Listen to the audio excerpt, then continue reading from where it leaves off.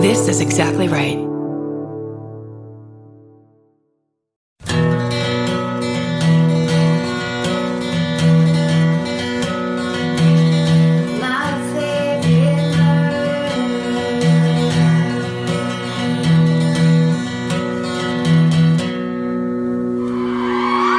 What's up, Boston?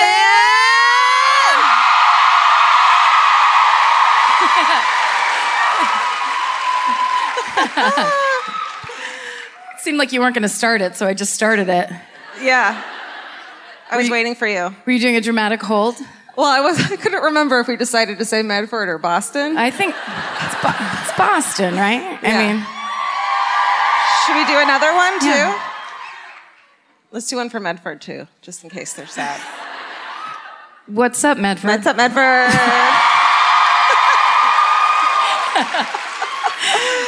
Now, if you were really funny, it would have been just dead quiet when we said that. Just fucking not one response in the entire room. And thank you, ma'am, for your one-woman standing ovation. Yeah. It was really brave. You didn't look back till the very end. And then you sat down right away, so we knew you weren't crazy. It's just nice. That's a good feeling. What's great about tonight is, unlike last night, and I could be wrong about this, there's not canned wine for sale in the lobby. So everyone isn't thinking they're drinking one glass of wine when really they're drinking 2.5 glasses of wine out of a can. It was 11% alcohol in a can of wine. And from what I understand, regular beer is 4% alcohol. So people were just like, I'm just going to have a couple sips. Fuck yeah! Rock and roll! She's talking about me after the show. When I had 2.5 glasses of wine in a can. Georgia had 6 cans of wine last night. I barely made it here today. But luckily, I wasn't the naked man running around outside of our hotel when we got back. You know, it's been an amazing tour so far. Mm-hmm. We've seen the sights.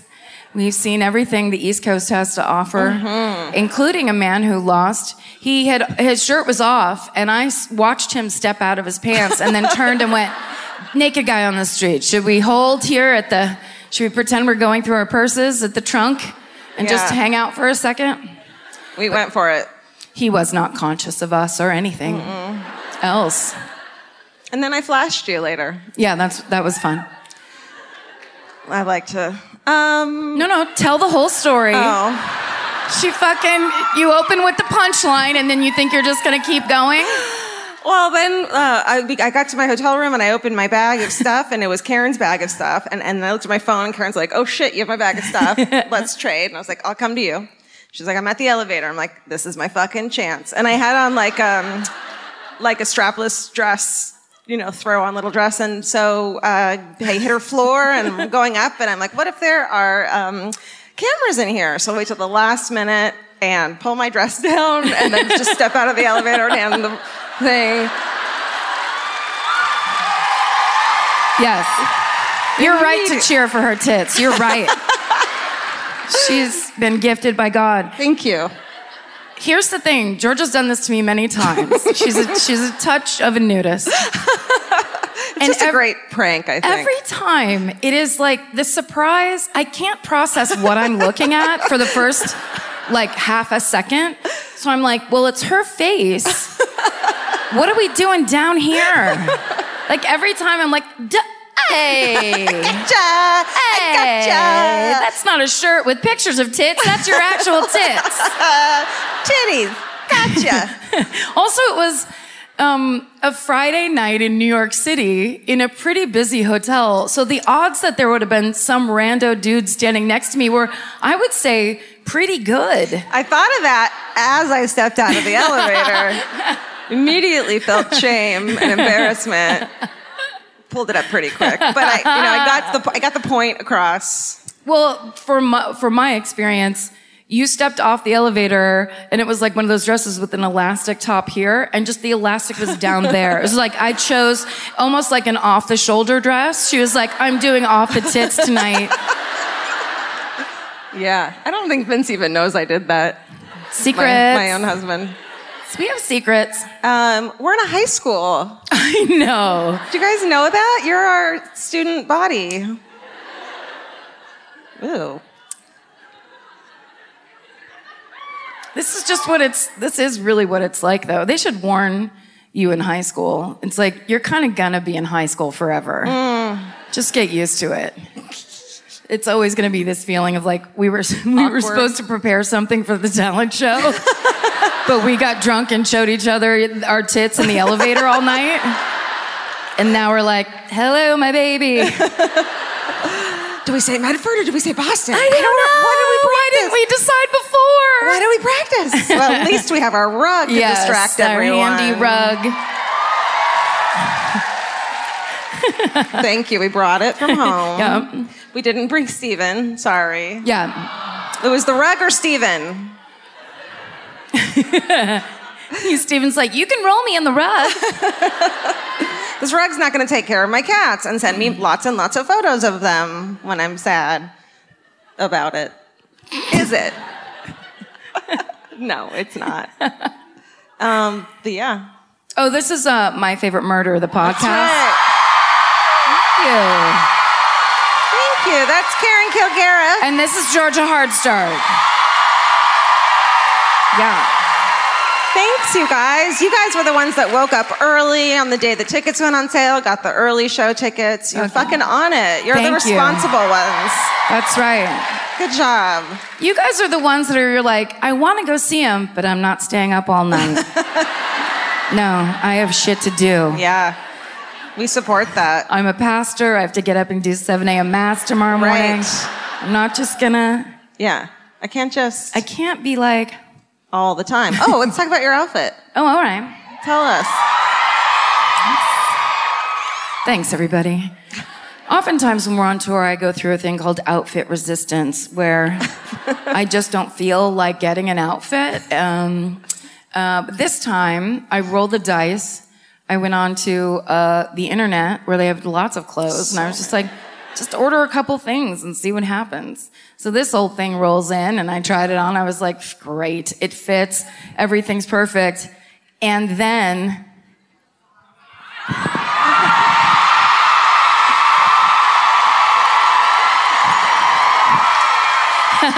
Thank you so much.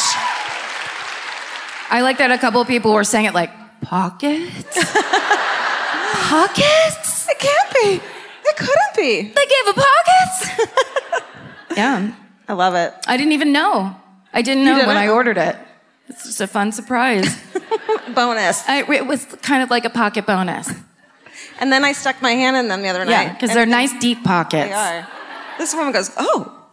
And then there's cough drops in there. Yeah. I'm kind of like a reverse pinata. You have to come in here. Then there's fun stuff. Like cough drops.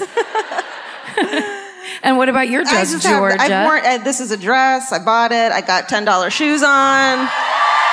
Thank you. Very nice. I put my really nice high-heeled gold shoes next to the door at home. And Vince, who was coming out after us, I was like, if you can fit those in your suitcase, bring them. Don't forget. And he was like, okay, I'll try. And then got to the hotel, and he was like, I couldn't fit them. And I was so fucking happy about it. You know, in the future, you don't even have to go through any of that. You can just not bring them. I know, but... You know, I wanted to try. And so, why? I don't know. It's this weird thing I have. And so I got $10 shoes at Old Navy instead, and that's what's happening. And I am very happy with my decision. And they have foot pockets. Oh my God! You can put it on. There's a whole knife in there. Oh wait, do a spin. It's a feature that you didn't know you had last night. Look at Scarlett O'Hara. You could put crinolines under there and go to a dance. I'm dizzy. I could say you're busy or you're dizzy. Dizzy. I'm too busy to go to that dance. Nobody asked me. Stupid. Wait, what? Should we sit down? Sure, yeah. These are nice. Oh, I want to... Never in the history of fucking... This podcast live has a table been tinier. This is less a table and more an elbow rest, actually. I mean, it's really all the room we need, but still, it makes me feel... Give us a little more than we need. I feel inferior.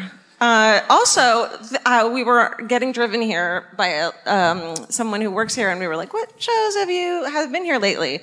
And I still feel the energy. What was it? The Price is Right Live was here. Did you go to it? I didn't even know that was a thing. Was it amazing? Was the price right? Did you win 2 cars? Was Plinko here? That sounds fucking amazing. And then I just realized just now. Was Plinko here? Did Plinko come? Oh my God. Did you get a photo with Plinko? But then I just realized I could actually go to the Price is Right actual show. Yeah, in our hometown. In our hometown, but I was really excited about it being here too. We asked if Drew Carey came. Turns out he didn't. So if you're bummed that you weren't here, don't worry. I bet you they got a local comic who tried their best. I wonder if they gave actual money away. I bet they did. I bet they did. Actual money? That's fucking if cool. you were at The Price is Right Live, please write to myfavoriteMurder@gmail.com and let us know what it was like. Yeah. We'd love to know. Oh, this is a true crime comedy podcast. That's right. There are rules and regulations. I mean, there's all kinds of stipulations. Mm-hmm. We basically like to tell people, because sometimes people are fans, and then they bring people who are not fans to the show, and those people have no fucking clue what's going on. They're like, this isn't really what I want to be doing. And you just talk through the whole thing? There's just talking. It's just girls talking. Can you imagine? Ugh. It's the wave of the future. Get used to it. It's going to start happening all the time. But, yeah, that's right. Here, we'll go first. We're going to dominate the conversation tonight, but then go ahead and get out there and really do it yourselves later. But we just like to warn people, if you're not used to this show or whatever, we talk about true crime, which is really heavy and dark and can be very awful, and there's a lot of loss, but we also make jokes to each other about it while we're talking about it, because that's what we're like, and that's how we talk to each other, and life is complex and sometimes difficult, and if you don't like it, you can get the fuck out, is essentially our invitation to you, the person who doesn't exist in this room, and yet we're still dedicating 5 minutes at the top to them. It's just what we like to do. Every once in a while. We got heckled once in Australia, so now we feel like we need to give a warning at the top of the show. Yeah, we really just need to call that guy and be like, hey man, what the fuck? We should do the warning is, if you're a drunk Australian man that's not used to girls talking freely and the way they want to, you can get the fuck out. If you just buy tickets to shit. If you're a season pass holder to this theater and thought, what I want to go out at Saturday night. I have favorites of my own. I'd like to see what their favorites are. What's it's like a radio show? A podcast is like, I love radio shows. My granddaughter likes podcasts. I'm going to give it a shot and get really shit-faced first. Then scream at them. And then express feelings that have nothing to do with what's happening in front of me, but that I can't talk to the real people I feel them about. Right. This is a psychology class. We're really judging that Australian guy, but... I mean, come hey. on. There's something about the sound of an old-timey cash register that really takes me back. I know. It sounds like someone is about to hand me an ice cream cone, but it also sounds like we just sold some merch. That's right. And if you're a Shopify user like us, you know that this sound means you just made a sale. Shopify has helped millions of businesses sell their products online, but did you know they also offer the same support for brick and mortar stores? From accepting payments to managing inventory, they have everything you need to sell in person. So give your point of sale system a serious upgrade with Shopify.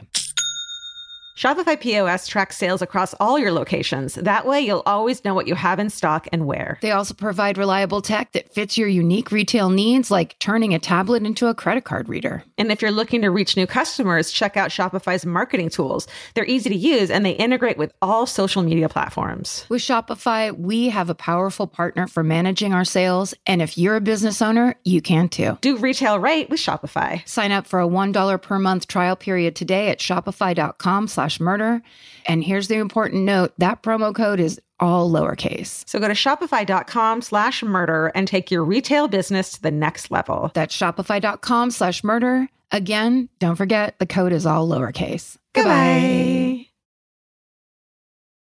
Georgia, have you ever been blown away by the most simple dish at a restaurant, like perfectly scrambled eggs? Oh my God, yes, Karen. And then all I want to do is make that dish at home and eat it every day. Well, you probably could, as long as you have the chef's secret ingredient, Made in Cookware. Made In was created to bring restaurant quality performance kitchenware to home chefs around the world. For years, they've built their business by supplying restaurants and top chefs with high-end cookware. Some of Tom Colicchio's most treasured dishes at his restaurant Craft are made in Made In. Whether you're cooking for professional critics or just the critics you live with, your meals will benefit from the quality of Made In products. Like their carbon steel cookware, it combines the best of both cast iron and stainless steel clad, so it's rugged enough for grills or an open flame. It's the MVP of summer cookouts and cook-ins. What I really love about Made in Cookware is that it actually makes something like having a Memorial Day barbecue much more convenient because you can keep everything on the grill. If you need to throw, say, a pan of garlic up on the top while you're grilling your steaks on the bottom, it's strong enough, durable enough to do that. If you want to take your cooking to the next level, remember what so many great dishes have in common. They're all made in. Save up to 25% this Memorial Day from May 18th through May 27th when you visit madeincookware.com. That's MADEIN cookware.com. Goodbye. Who goes first again? I think it's you. Okay. All right. I'm Yep. first tonight, guys. Thank you. All right. You know what that means? You have the table. Can I please have some room? I'll on just this be over here, kind of fucking freely in space, table? thinking about my Spanx. Okay.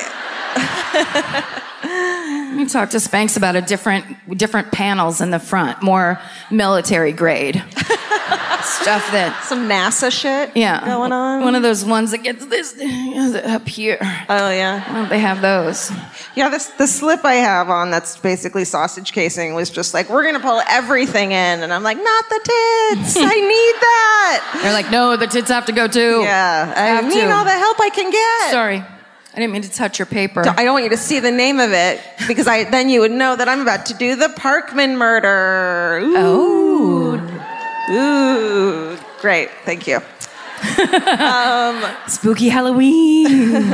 Okay. Yeah, this is the murder of George Parkman. Okay. You guys probably all learned about this in your Boston history class or In this very building. This very building. When you went to high school down the hall. Well, then this will be just a refresher course for you.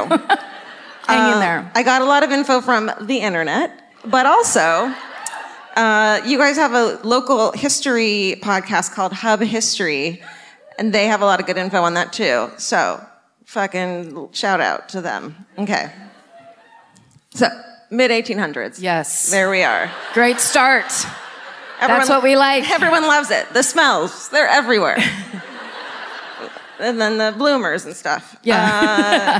There's bloomers hanging from everywhere. Gas post. Yeah, you just throw your waste into the street with the horses.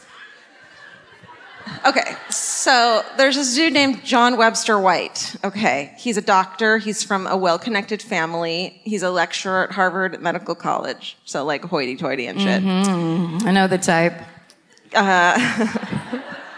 Chemistry instructor at the medical school. He had his own laboratory.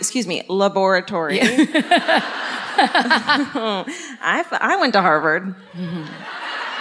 No, I didn't. You drove by. I did. The wing called Santa Monica City College. You know. Okay, he's an instructor in the laboratory. Okay. He is described by Oliver Wendell Holmes as a pleasant in the lecture room, but a rather nervous and excitable person. And this might be because most of his lectures and he shows people his, laboratory chemistry stuff, and it's like explosions and fireworks and shit. Oh. He just like mixes chemicals and then it's like kaboom. So he's nervous all the time. Yeah, I guess. Maybe he shouldn't have gone into that line of work. Right. If you're a nervous, excitable type, don't go into fireworks. It's probably not your jam. He had once been wealthy. He had been from like a rich family in town, but they'd fallen on hard times, and maybe because he wasn't good at managing his money, he would do shit like buy a mastodon skeleton for a lot of money and be like, Harvard is going to pay me back. And Harvard were like, we're not paying you back for that, bro. I fucking love this guy already. He's a handful. He's all nervously buying a mastodon skeleton. This is my interest. I'm also scared of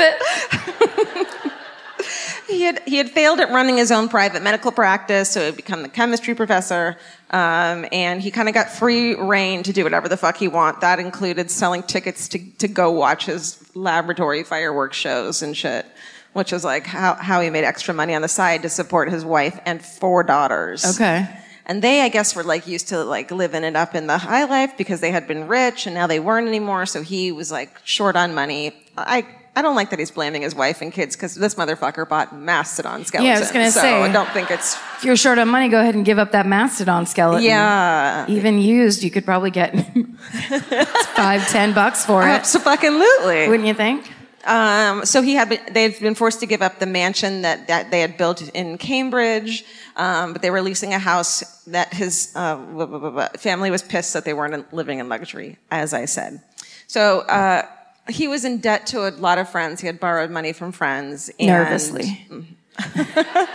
Okay, so then this brings us to the next dude we're going to talk about. It's George Parkman. So he's born in 1790. He's the 9th of 11 children. It's a lot. And his father at one time was one of the wealthiest men in Boston. So this is another fucking hoity-toity, highfalutin family.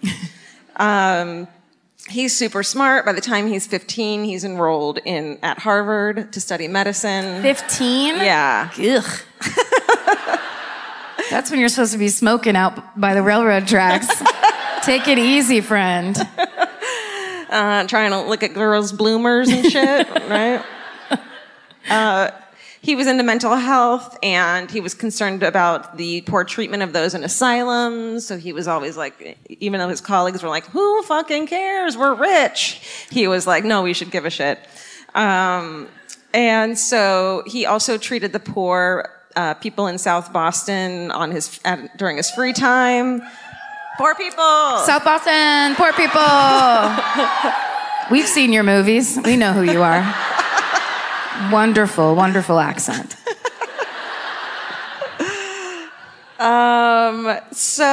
And he contributed funding for a modern mental health hospital for everyone to be able to go to. So not a bad guy, probably.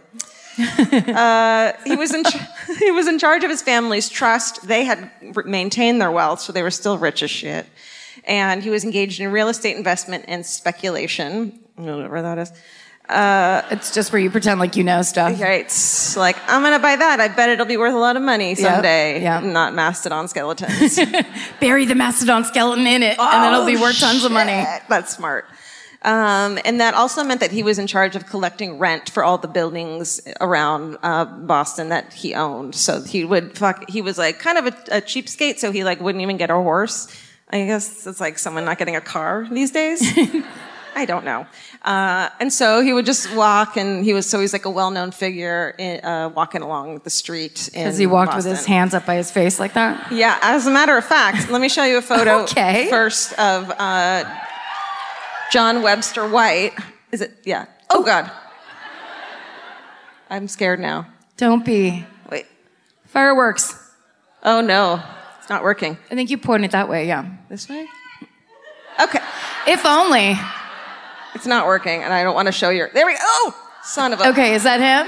I'm scared to show your murder on accident. Don't worry about it. Okay. I know one's coming. Okay, that there is John Webster White. Okay, this is Nervous Fireworks Mastodon? Yes. Okay. You can see it in his eyes. You've met this guy before. He looks like his hair has been blown forward from an explosion. He is early Bieber adopter. Yes. But then also, he looks like a Los Angeles agent with the smallest possible glasses that you could buy at the store. All right. Furrowed brow, and then... Son of a... Oh, no! Okay. I'm the nervous one now. You didn't see that. Okay, so here's George Parkman. He doesn't do the walk again, because look at how he actually walks. No? What did I do? I don't remember. Oh. Right. So he'd wear a top hat. He had a fucking insanely huge jaw. That was like one of his character traits. He was constantly arresting himself. Yeah. He was lean and tall with a protruding chin, and he wore a top hat. Okay. So that was his thing. That checks out. And he has, I was just going to say that, so shut the fuck up. God damn it. Tiny feet. So I'm so mad at you right now. And he had tiny feet. And in closing, he had tiny feet. That's what I was going to say. The tiniest.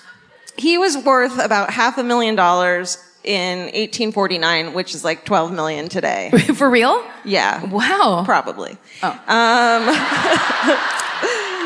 Is that your guesstimation? That's what Hub History said, and I stole it. Okay. So he was kind of a penny pincher when it came to transportation. The guy with the chin? Yeah. So he's the one walking around collecting rent, and he's rich as fuck, all these things.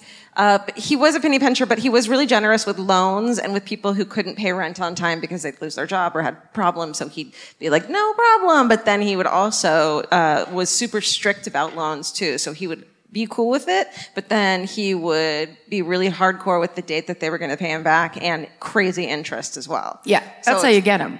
That's exactly how you get them and how you're gotten. Okay. So these two dudes are friends here. They had met at Harvard as students, so they were friends and they knew each other, their families knew each other, etc. Sometime in 1842, Webster Mastodon got a loan of around $400 from Parkman. So in today's money, that's around $10,000. Jesus. That's a lot of money. Mm-hmm. So time goes on. Webster's not able to pay Parkman back. Parkman is a total dick about it. He's like following him around on his errands, being like, when are you going to pay me back? He'd go to his lectures. But with his hands behind his back. When are you going to pay me back? Right. Give me that money. And he'd go to his Webster's explosion lectures and sit in the back and just be like, you owe me money and shit. He told everyone how much Webster owed him, which I'm sure is embarrassing when you were once a wealthy person and not anymore. Mm-hmm. I wouldn't know. And then, okay. So he also raised his interest like crazy. And so now Parkman... So he's still in debt to Parkman, and this is like 7 years later, but he still needs money. And so Webster goes to Parkman's son-in-law, this dude Shaw, and he's like, look, I will sell you my fine cabinet and collection of mineral collections. So it's actually like worth some money, but I'll sell it to you because I need the money. And isn't a mineral collection rocks? Don't know what that. Okay. Yeah? Mastodon? You may have my rocks. There, I've paid you back. Right. So he was like, I'll sell it to you. And Shaw was like, I don't really fucking need a mineral collection, but I feel bad for you, so sure, I'll buy it from you. And the problem with this is that Parkman, way back when he gave him that $10,000 in today's money loan, the collateral was said mineral cabinet full of rocks. So it was valuable. Yes. Okay. And so if Webster was to default on his loan, he had promised him that cabinet, which he had just sold to someone else. So the loan at this point, 7 years later, so it had gone from $10,000 in today's money, now it's $60,000 7 years later. That's kind of unfair, right? No. How do you ever pay that back? Well, you don't borrow money you don't have, and then you don't have that problem. Yeah. Or at least not from that fucking guy. Yeah. Get a guy with a better percentage. That's a great idea. Okay, I solved it. Thanks so much for coming tonight, everybody. This is the True Crime Comedy and Banking Podcast. We call it It's Just That Easy. And then Parkman fucking finds out about the mineral collection, trick. And he is fucking pissed. And apparently he had a little bit of a temper, too. So what happens? Well, shortly after this, Parkman, our chin guy, disappears. Oh. Okay. So he's super known for his punctuality. They always see him walk in the streets. He gets where he's supposed to go on time and everything. And so when he doesn't show up home on Friday, November 23rd, 1849, his family are immediately like, this is not right. Something's not right. Not wrong? No. Something's not right. It's wrong. Right. That's right. He was wealthy, so the police immediately give a shit. And as did another great tip. Right. And the entire city cares too, because the next day the Parkman family placed ads all over in all the papers. They hand out 28,000 missing person flyers, and I'm sure with that drawing on it. And they also offer a $3,000 reward for his safe return. So I'm sure everyone in town was like, let's find this fucker. Yeah. The publicity in his disappearance results in hundreds of tips and sightings. Everyone's like, he's right over there. Everyone sees him. It's not him. 2 days after the disappearance, our old friend, Mastodon collector Webster, he comes over to the Parkman's house because he knew them. They were family friends, knocks on the door, and the wife of Mrs. Parkman's like, oh, he's come to, send his condolences or whatever. Instead, he's like, hey, I saw him the afternoon he disappeared. We had an appointment, or like a week before, or maybe the day of. It's confusing. It's very unclear. It was so long ago. And he didn't save his calendars. Wow.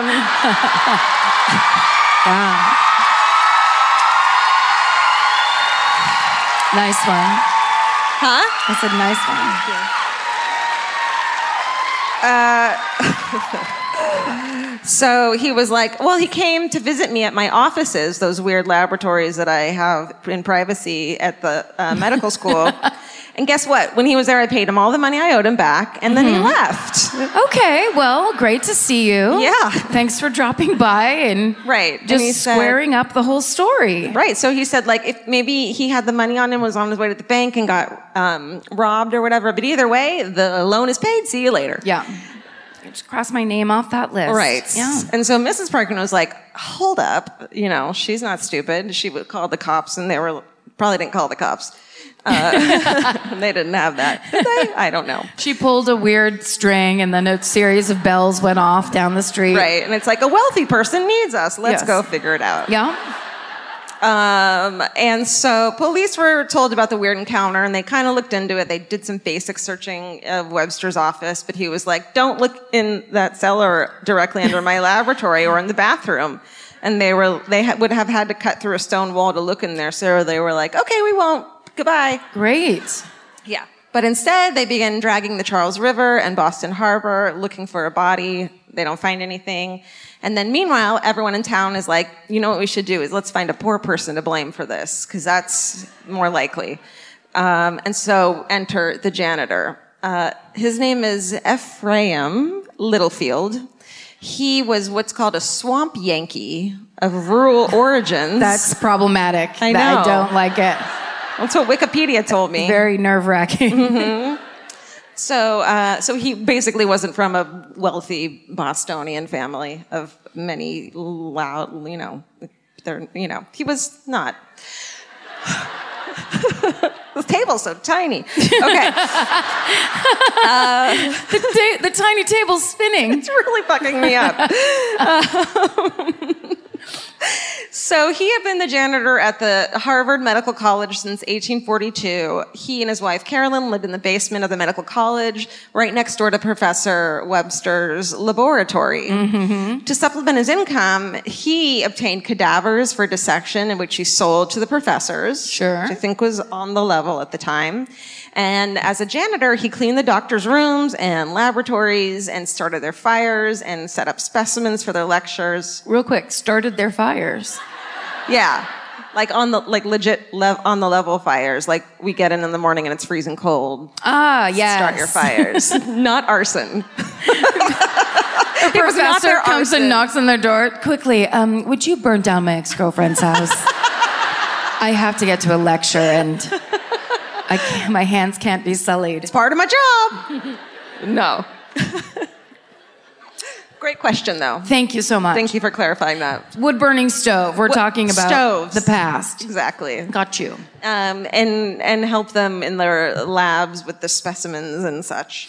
So he kind of could tell immediately that people were suspicious of him, and so he was like, fuck this shit, and started putting some things together in his head and came up with a suspect on his own. So he started he noticed that since the day of Parkman's disappearance, Webster, his wall neighbor, had been acting strangely, including that Littlefield, the janitor, tell him what he saw the day of the disappearance and questioning hardcore on it. Oh. And he had never talked to the janitor before, so the janitor was like, this is weird. And then the day after when the cops had come to kind of poke around, he gave Littlefield a turkey as a present. Mm-mm. And the janitor, Littlefield, was like, this isn't right. This motherfucker would never give me anything out of the kindness of his heart. It wasn't November or any seasonal. It was November and it was Thanksgiving. Oh. However, he was a dick. No, you're right. No, it's I get it. I mean, if it was April and someone gives you a whole turkey, run away. But no, so he's suspicious of the generosity. Yeah, something's going on here. And then he had asked Webster had asked him a bunch of questions about the dissecting vault, and he had heard an argument between Parkman and Webster in the lab earlier that week, and so he kind of knew something was up and that Parkman had been there, and he cleaned the lab. But Webster's lab was locked, blah, blah, blah. He heard someone moving inside when it was locked, and he thought that was weird, so he peered under the door, which must have had it must have been a big crack, because he saw a lot. Had to get so flat on the ground. Yeah. He saw him walk between the furnace and the fuel closet back and forth, and then when he touched the wall, the furnace was burning so hot that day that the whole wall was warm. And he was like, this is fucking weird. So, he takes his turkey. So he eats the turkey. No. So he also went into the room when Webster had gone, and then it says, just casually in all the articles and shit, it says, he found that the kindling barrels were nearly empty, though they had recently been filled, and there were wet spots that tasted like acid in odd places. And nobody questions that online. That tasted like acid in odd places. That always happens when you're looking up a certain event, and there is a cut and paste that people don't check. So it's just on every single website. Yeah, and it is, and it's probably true, but it's he fucking tasted, he licked the acid that was on the floor. Now what's this? Animal urine or oil? What could this be? Or acid? Just try it. Just get down and try it, and then peek under the door. I just don't like that part. It doesn't sit with me well. I mean, the past, am I right? The past. Everyone. So on November 29th, Thanksgiving, Littlefield borrows a hatchet, a drill, and a crowbar, and a mortar chisel, grabs his wife, and is like, hang out with me while I do this. I don't know. Maybe they were friends. It was a good marriage. Right? Yeah. So he starts chiseling away the wall under Webster's private lab privy, his toilet. Right? So he starts getting in there. He goes down a tunnel into a vault where the wall had felt too hot and begins to hack at it where the privy emptied into a pit that the police hadn't searched. Already disgusting, you know what I mean? But they don't really, it's just so privy. Okay. So he goes through 2 layers of brick, eventually manages to punch a hole through the wall, peers in, it's totally dark, his eyes adjust to the light, and he sees something protruding from the ground. Turns out to be a human pelvis. Oh. He also spots a dismembered thigh and the lower part of a leg. Upper and lower leg. Just like that whole entire leg. Right. Yeah. Every part. All parts of a leg. Even the middle. That's right. Some call it a knee. Not me. So he's like, at this point, he's like, all right, I'm not gonna, my wife's, getting sick, maybe, I don't know.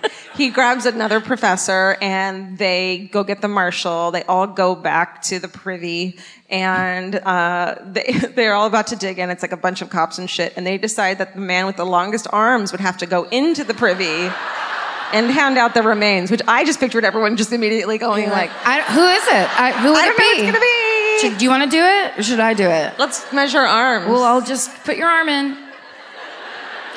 Guess it's gonna be you, Eric. Eric Long Arms, that's what they call him.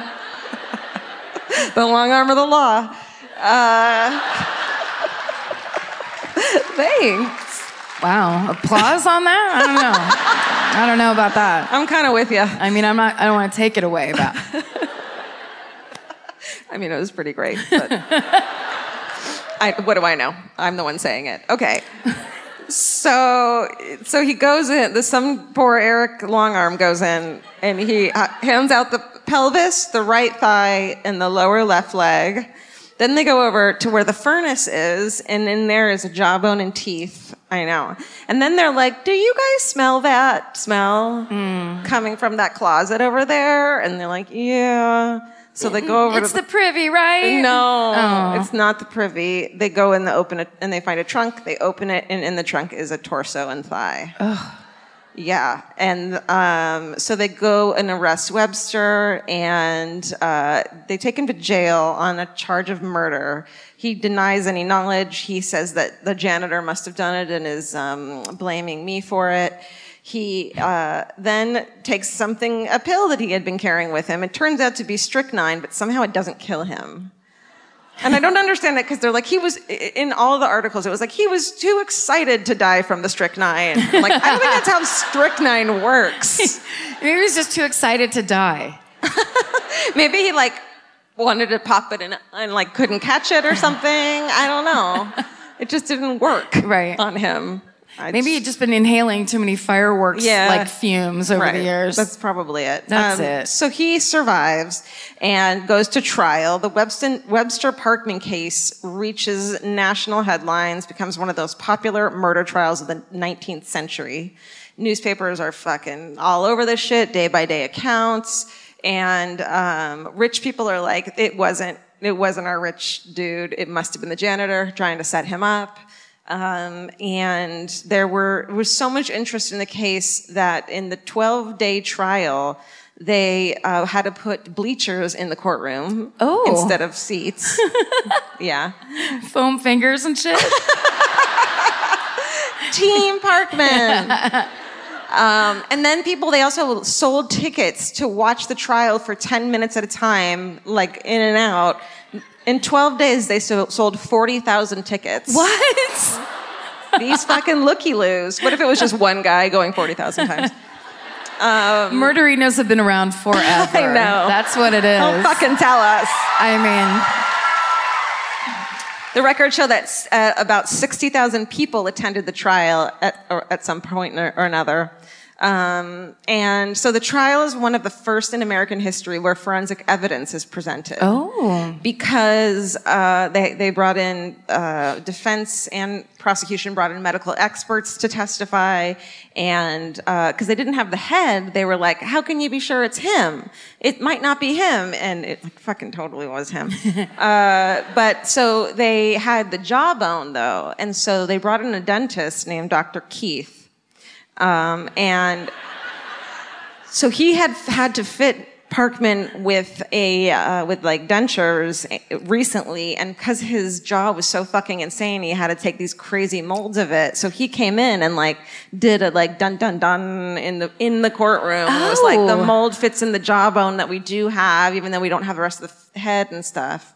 So it was totally him. So the picture where his jaw is sticking out, like that was the real deal. Yeah. That was a real quality that he had. That's right. And then it came into play at the end. Yeah. Did you do that on purpose?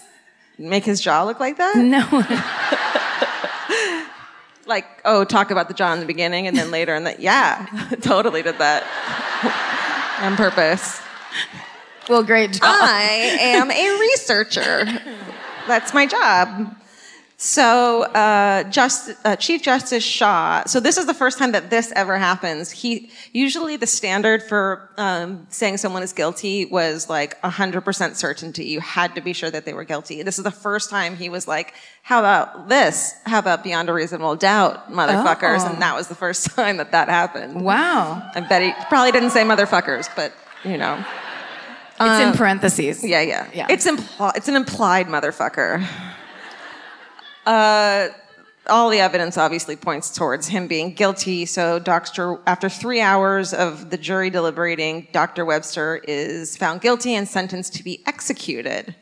And a short while later, he shocks everyone by confessing. But he's like, not surprisingly, it was self-defense. You know, that old one. Sure. He claims that Parkman was in such a rage when he came to his office to try to get his debts that he took the fire poker and hit him with it when he was coming at him. Probably not true.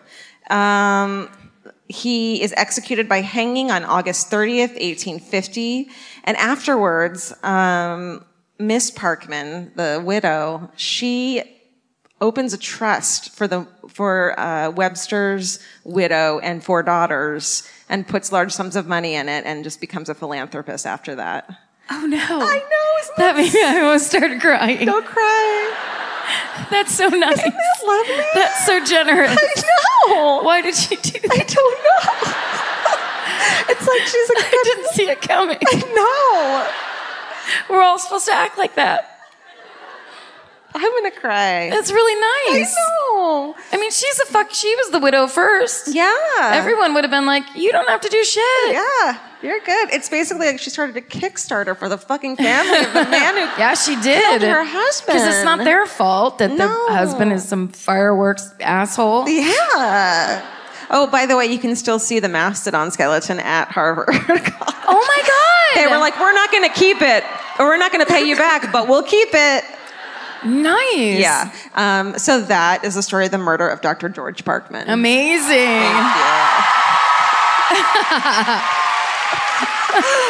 Thank you. Widows helping widows. You know that someone wrote a musical about that one day, like at some point in life, right? Did or is going to? I bet did or is, yeah, either one. Did or is going to. Did or is going to.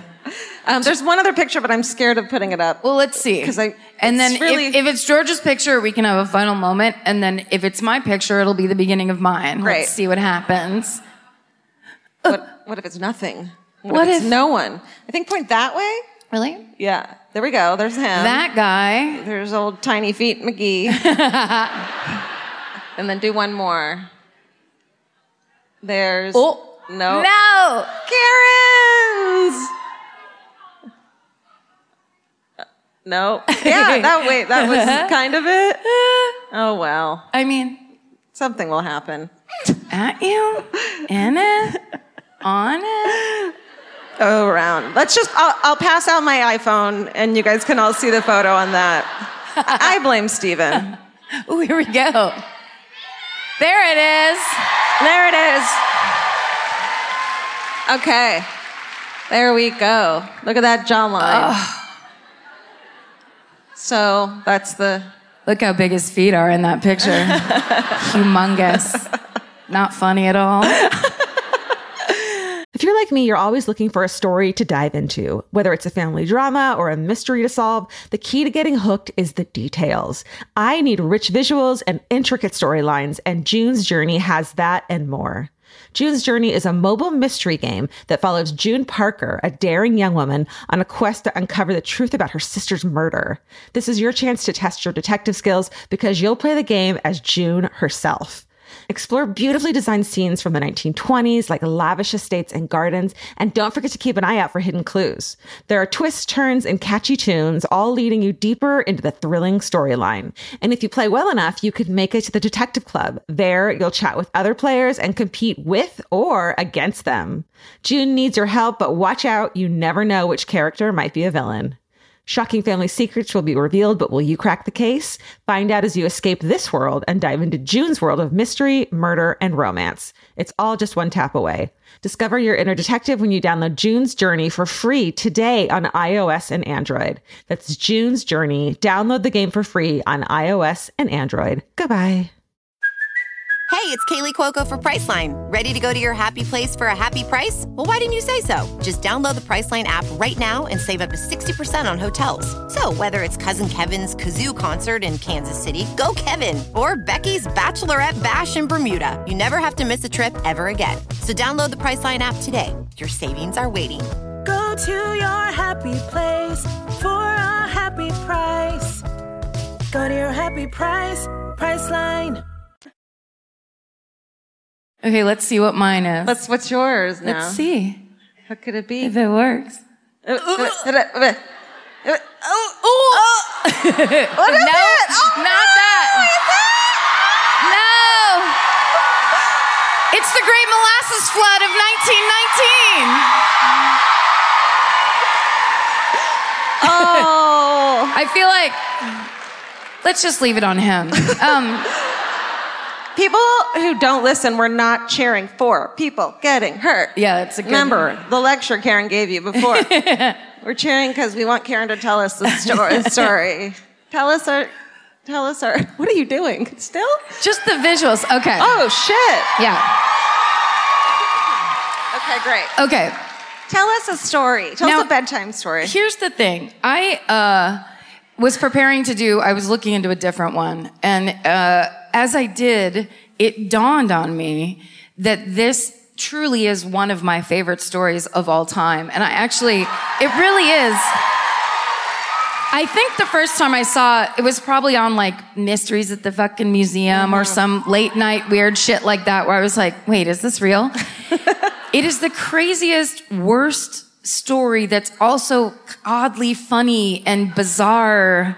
It's so Boston. Isn't it? It's just like, what happened to everybody with what item? Okay. All of my information is cut it and pasted from Wikipedia. Like, so crazy, you wouldn't believe it. Please donate. We owe them so much. So this is a 50-foot molasses storage tank. That's fucking huge. 50 feet. And it stands at 529 Commercial Street at the Purity Distilling Company facility in Boston's North End. That motherfucker contains... Tell me a secret. Tell me a secret. How much does it contain? I'm gonna tell you so much about molasses. How many? Crazy. How many shots did it take? You guys.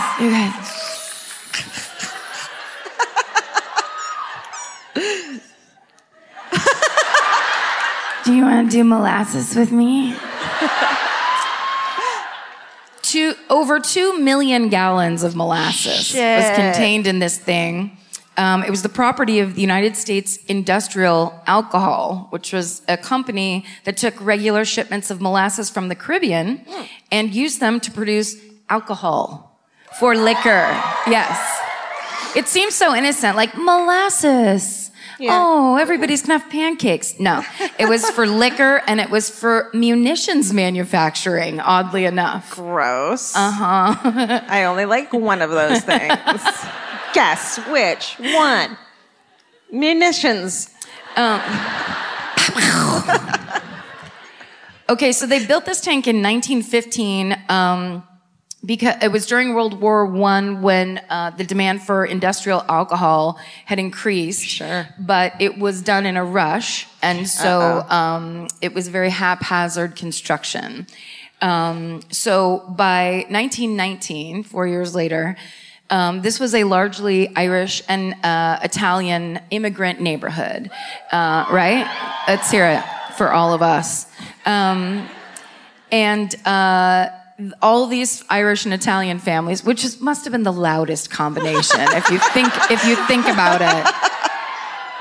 Just people yelling and gesturing and telling endless stories. Eating and eating so much bread. By the way, we got a fucking huge box of cannolis backstage. Oh my God. They gave us... From Modern Pastries. They call them lobster tails. And lobster tails. Lobster... Have you ever seen a fucking lobster tail? I thought somebody had made 2 big croissants and then just gave them to us. They're humongous. I already ate half a cannoli before the show. I'm gonna eat another half for the next one just to get that sugar fucking high. That's right. You know That's what I mean? right. And then bust out the back of your dress. Right. Okay, so Okay. the Irish and the Italians are completely used to hearing this tank rumble and make creaky noises. And they're like, that old thing. Anyway, as I was saying for 16 hours, it often actually leaked molasses onto the street, and the neighbors would go over and just grab some and take it home and use it for themselves. Okay. It was very common.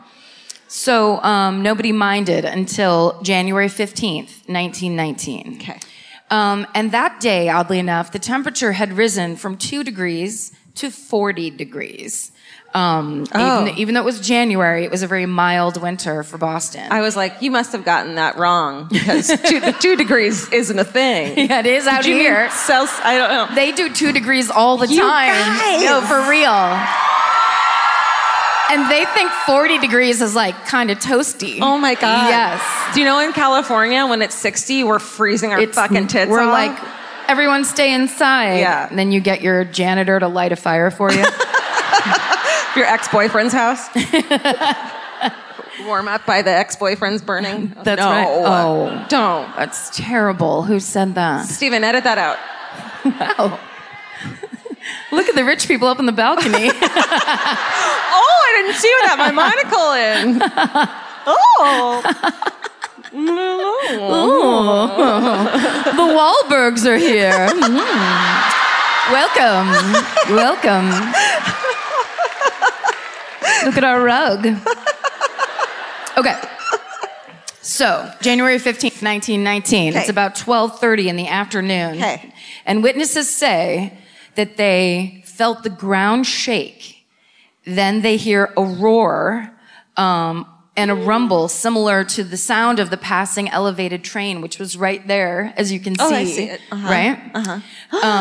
So that some people thought it was like just a real loud train sound going by, but then there was a deep growling, a thunderclap, and a bang, and then a crashing, and then a machine gun sound as the rivets of the tank came shooting out of the side, like a fucking cartoon. Oh my God. Of like when your girdle's too tight and then bing, bing, bing, bing. Except for it was a tank of 2 million gallons of molasses. Shit. So the tank collapses and it unleashes a 15-foot wave of molasses that's moving down the street at 35 miles an hour. That's so fast. Run that fast to show everyone how That's so fast it fast. is. Is it hot?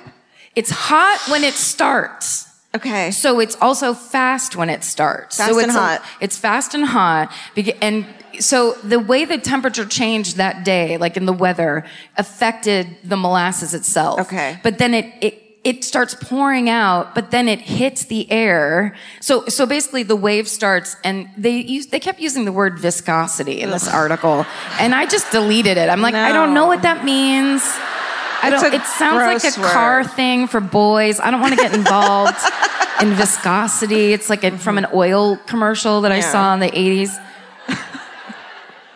You like viscosity? You're going to love the new Ford truck. The 1988 Ford Viscosity. It's Ram tough. It's Ram tough. Car and Driver magazine.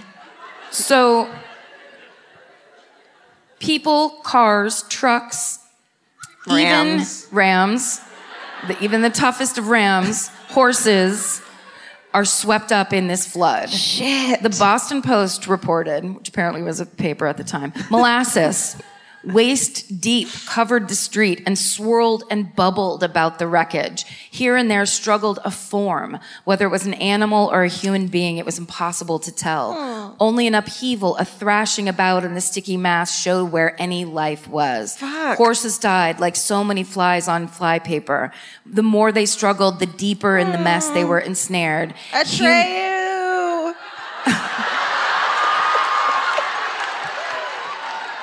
Don't you think? The never-ending story. Remember that? Remember that? Remember how sad it was?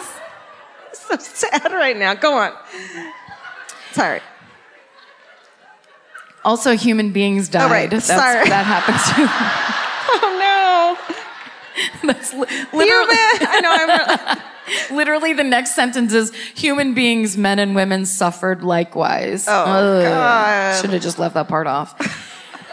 Okay, so the wave is so strong, it damages this train that you see there. It knocks these girders out. I actually have a picture. And it tips a railroad car off the tracks. Holy shit. Yes, let's see if we can do it. I believe you can. Let's give it the old Harvard try. Local. What the? Oh, no. Did you see that? No, what happened? Is it porn? Oh, porn. my It's porn time. Bring it all down. What kind of porn is this? Listen, it's just what I'm into. Don't shame me. I swear I'm only hitting the outside part.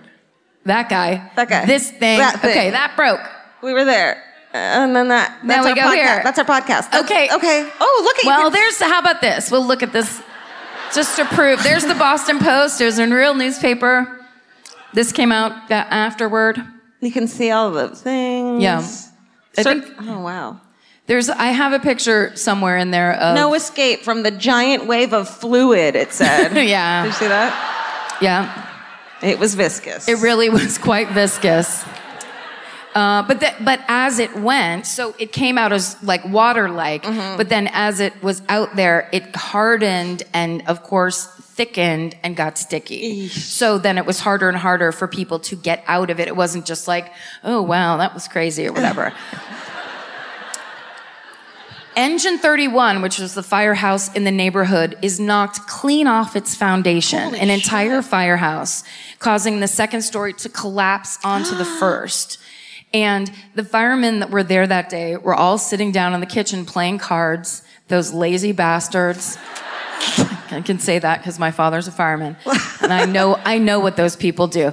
I spent my entire life going, Dad, can we please have cable? And he'd be like, no, we have that at the firehouse. You don't need it. That was his answer to everything. You won't like it. You don't need it.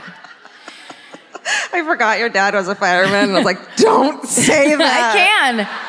I can't say anything to a fireman. It's the greatest. Anytime my dad's complain, I've said this on the podcast before, but anytime my dad complains or is an asshole of any kind, we're like, oh, America's hero is upset. Oh, America's hero. But here's the thing. So all the rescue people, the cops and the other firemen from around the city, they're there within minutes.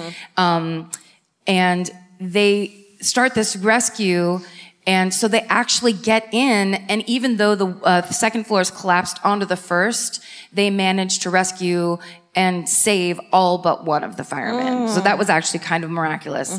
The nearby Clardy house, that's my cousins are the Clardies, so this is my favorite part, even though it's horrible. The nearby Clardy house, meanwhile, is swept away and dashed against the L train platform. Martin Clardy, having just woken up, watched his home crumble around him before being thrown into the current. It has a current. Jesus. He said, I was in bed on the 3rd floor of my house when I heard a deep rumble, and when I awoke, I was in several feet of molasses.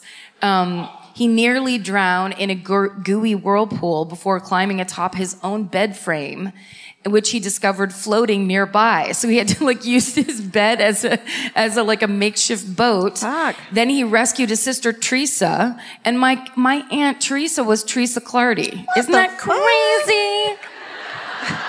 What are the chances? The Boston Globe reported that people, quote, were picked up by a rush of air and hurled many feet. So even if you didn't get stuck in the molasses, the air that came out with it, people were being blown back from it. Dude, some fucking backdraft shit right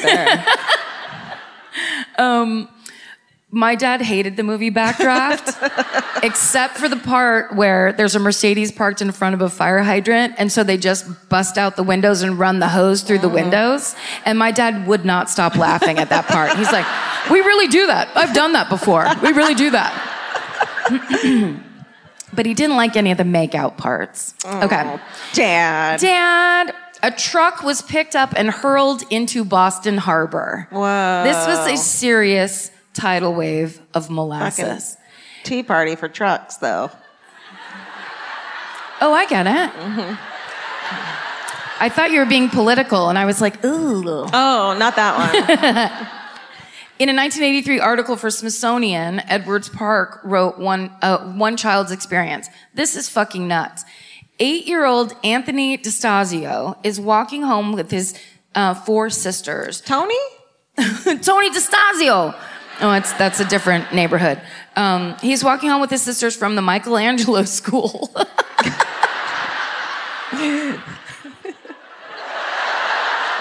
That's racist.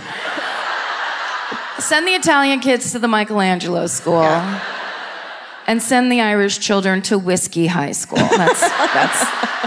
It's what's gonna happen. Okay, so this 8-year-old boy is picked up by the wave.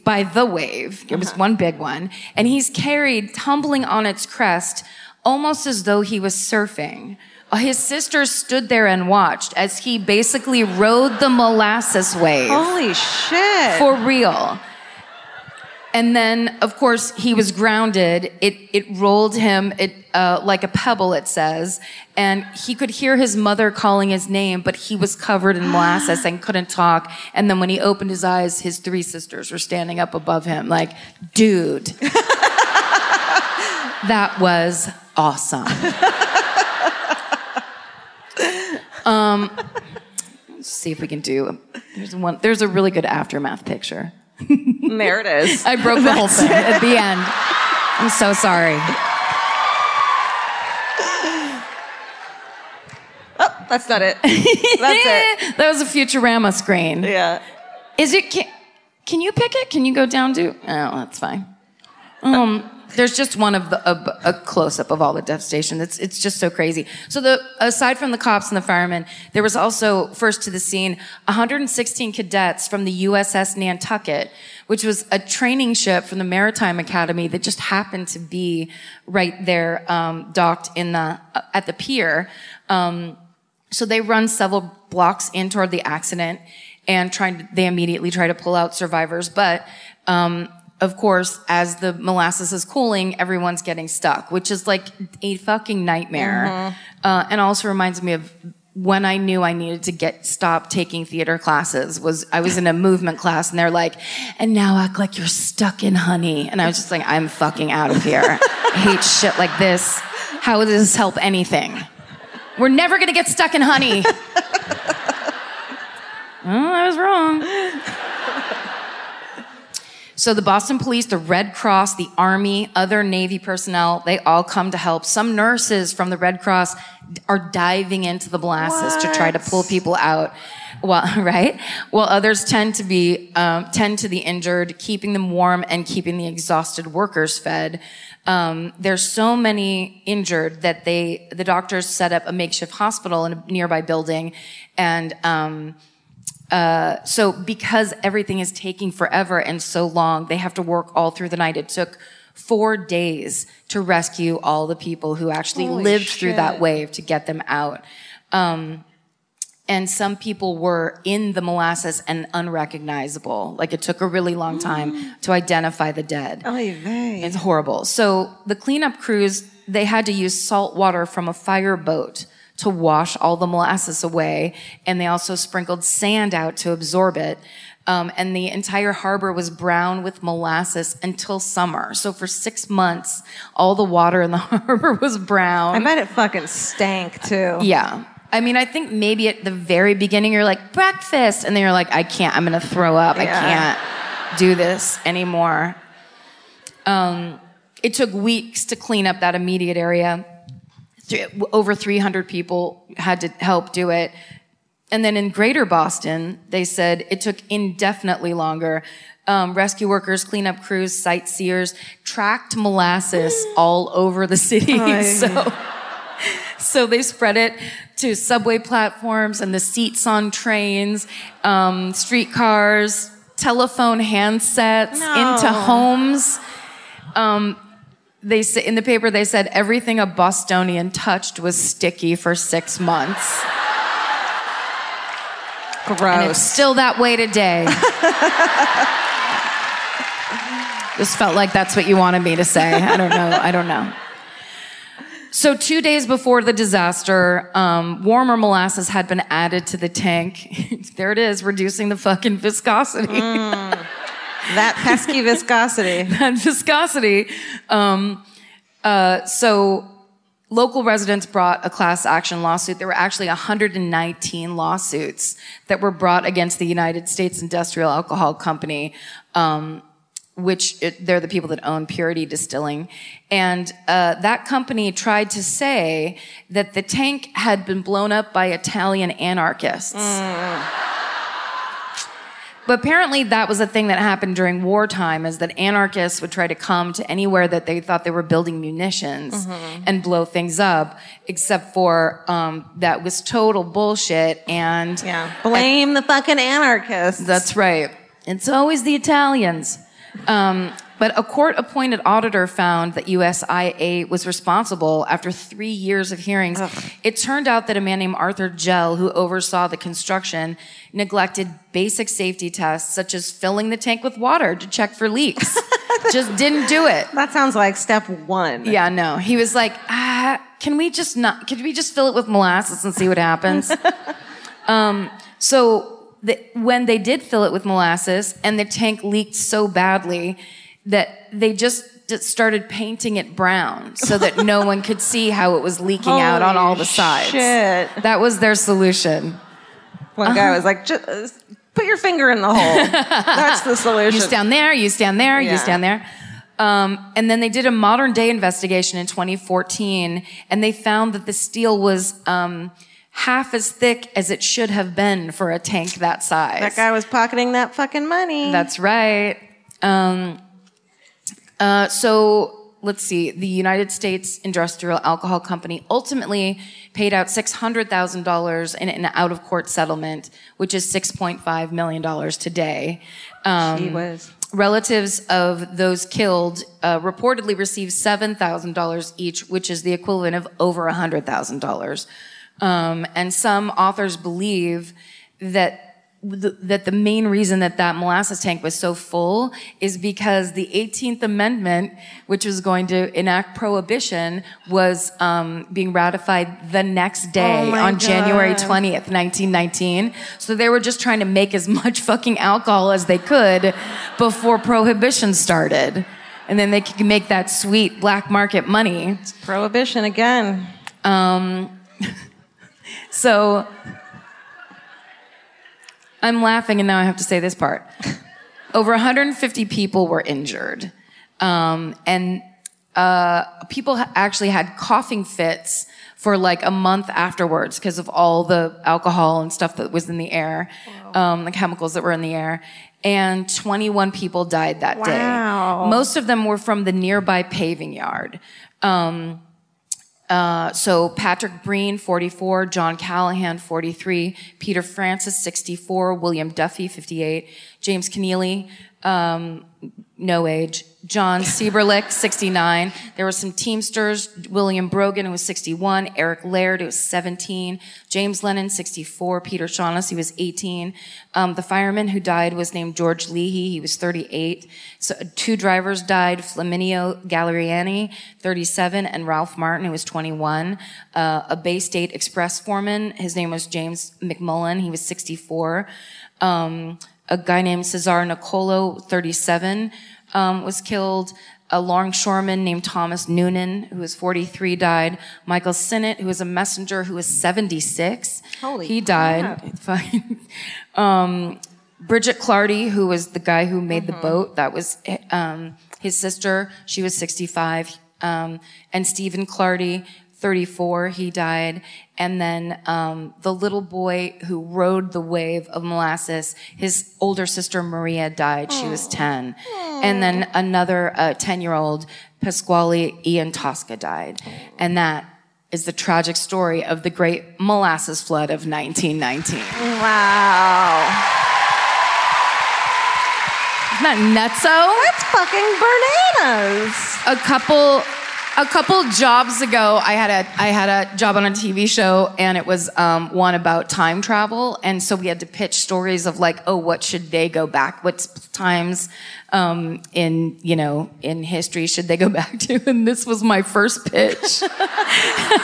And I was so excited. I'm like, this is the best fucking idea in the world. I was like, and then and I explained the whole thing, and then the guy I was pitching to goes, yeah, how are we supposed to do that? Just like, awesome. I'll save that for my animated show. Do we have time for a hometown? I think we... Oh, we do. All right. Let's fix our undergarments. I will just very briefly tell you the rules. I know you probably know them already. But we love it when it's local. That's the best because we're here with you guys. Also, I'd love to hear a nice, strong accent if we could. Because nobody ever does Boston accents right. So if you guys can, we'd like to hear it. Please don't be so drunk you can't follow your own train of thought. It's just boring. Know the details of your story, please. Have a beginning, middle, and an end. The end is really important because if you just go, I don't know what happened to him, it really bums people out. And just remember, if you get picked, everyone else hates you, so you have to go fast. Okay. Let me see. You want to go? You want me to go? Okay. I'm scared. I don't like doing this. You want to go? Okay. Yeah. Vince is right there. Go over to him. I hate doing this.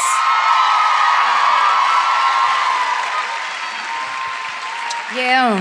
Uh-oh, Karen's got a cough drop going. We're about to party. I can smell it from here. Yeah. Oh. Which way? Here she comes. Phone. Hi. Oh, hi. Hi. What's your name? My name is Rachel. Hi, Rachel. It's Rachel, everybody. Hi. Nice. Let's send her up. You guys match. I almost wore those shoes. I have them. Aren't they comfortable? They're so comfortable. Oh, sorry. That's okay. Okay. Where are you from? I've lived here for 5 years, but I'm from Connecticut. Boo. I know.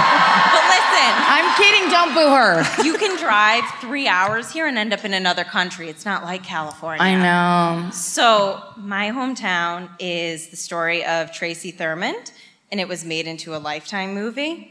So my dad went to high school with a woman named Tracy Thurmond, and she dropped out when she was 16 to take care of her ill mother. And her mother passed away, unfortunately. I'm like so nervous. I can't believe I'm up here. I know. That's so crazy. Can we have the lights up so she can see No, what don't the whole... shower. No, I just want to So her mother passed away, and she was like, whatever, I'm going to travel up and down the East Coast. I'm going to do what I want. It's the 80s. And she went I don't know, somewhere down south, and she met a guy named Buck, which is red flag number 1. Sure. Because his name is Buck. Yeah. And they were waitressing, or well, I guess just she was. She was waitressing, and they moved all over the place, and things started getting icky. And she was like, I don't like this. I want to move back up to Connecticut.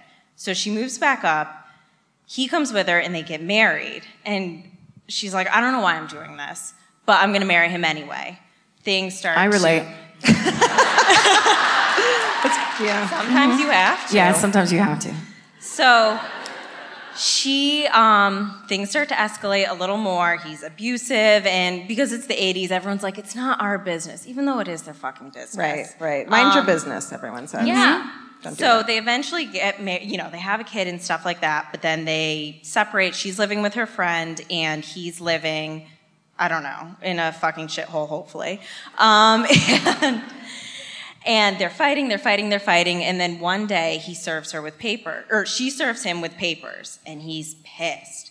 And at this point, this is the mid-'80s, and it was June of, I think, 1986, and between October of 85 and June of 86, she'd called the cops on him like 20 times because he was stalking her, all this other stuff.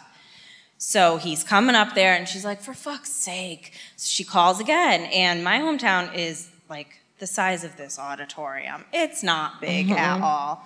So the cops are like, all right, we'll get there. And the cops don't get there, and he stabs her. And she goes outside, and she's like, oh no. So she's yelling, she's running around the yard, trying to get everyone's attention.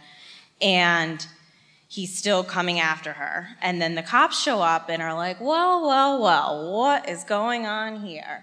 So they decide the best course of action is to take the knife and detain it. Not the man. They take the knife and they detain it.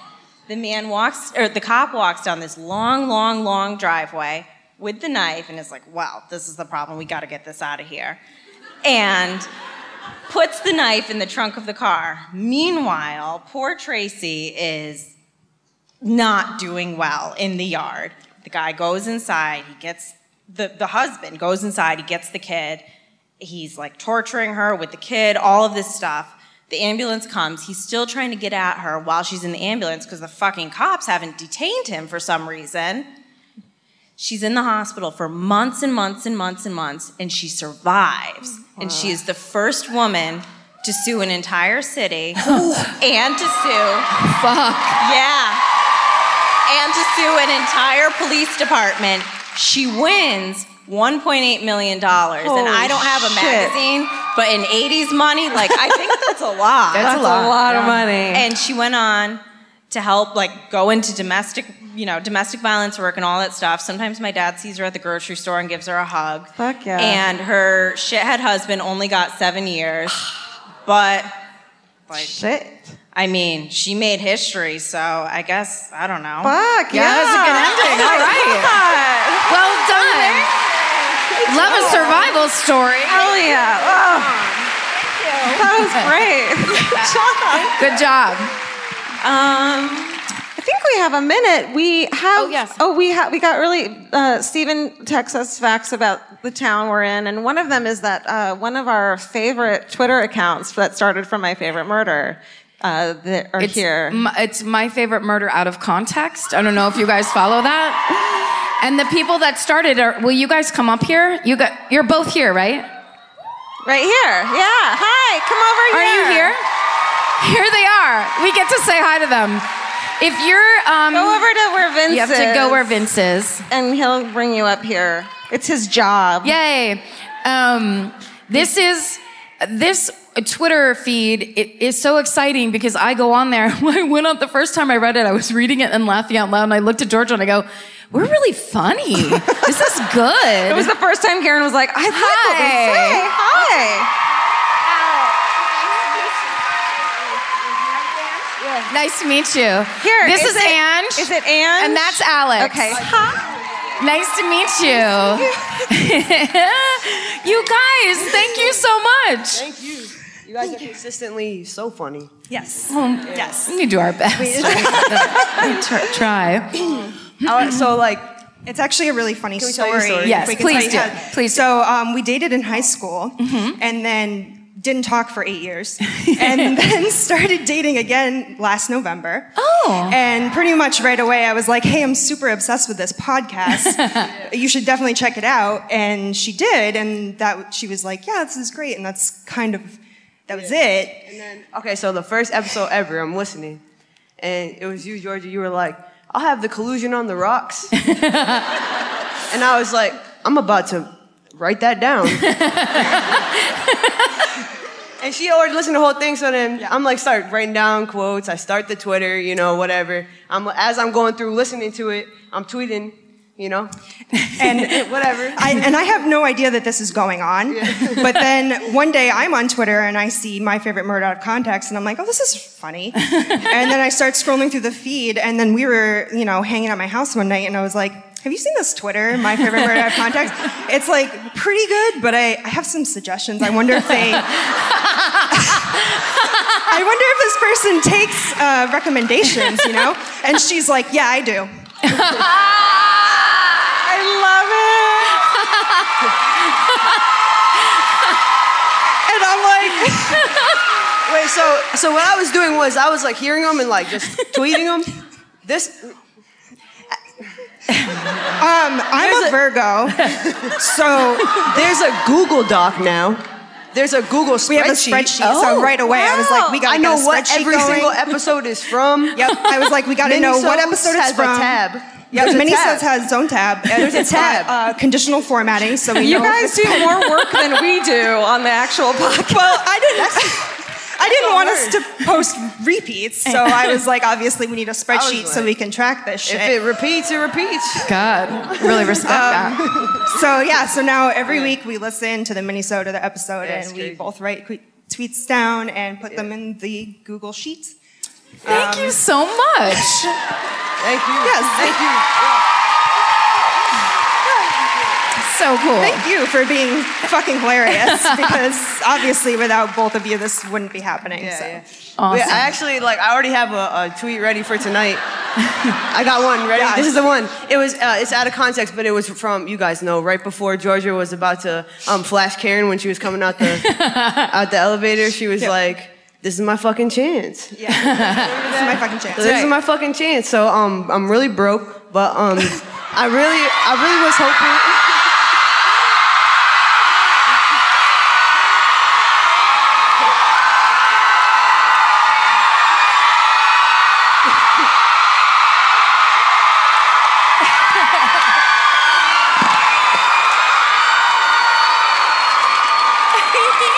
Ring pop.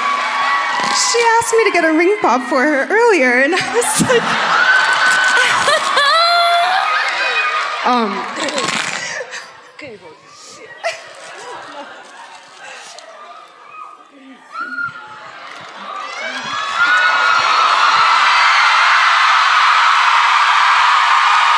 Alex, will you marry me?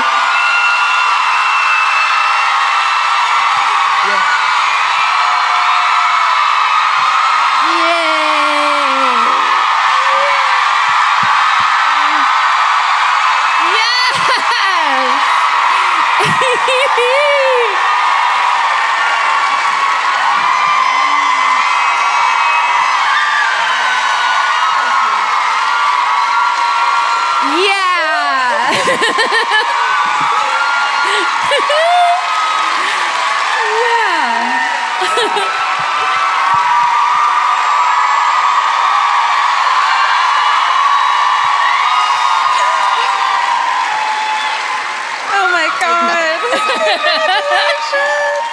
Well, congratulations, you guys. I mean, I'm shaking. what a beautiful thing. Amazing. Here, stay up with us. It feels like while we should leave, but it's our show, so. Thank you guys. Thank you all so much for being here. Yeah, stay here with us. Yeah. This is just one example of the fucking incredible community that this podcast has somehow started. And we are honestly so honored to be a part of your guys' lives and all of what's happening here. an amazing experience. It couldn't be more fun. It's incredibly beautiful. Yep. And it's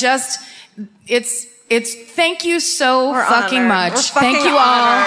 Thank you Thank you, too guys. so much. Thank you.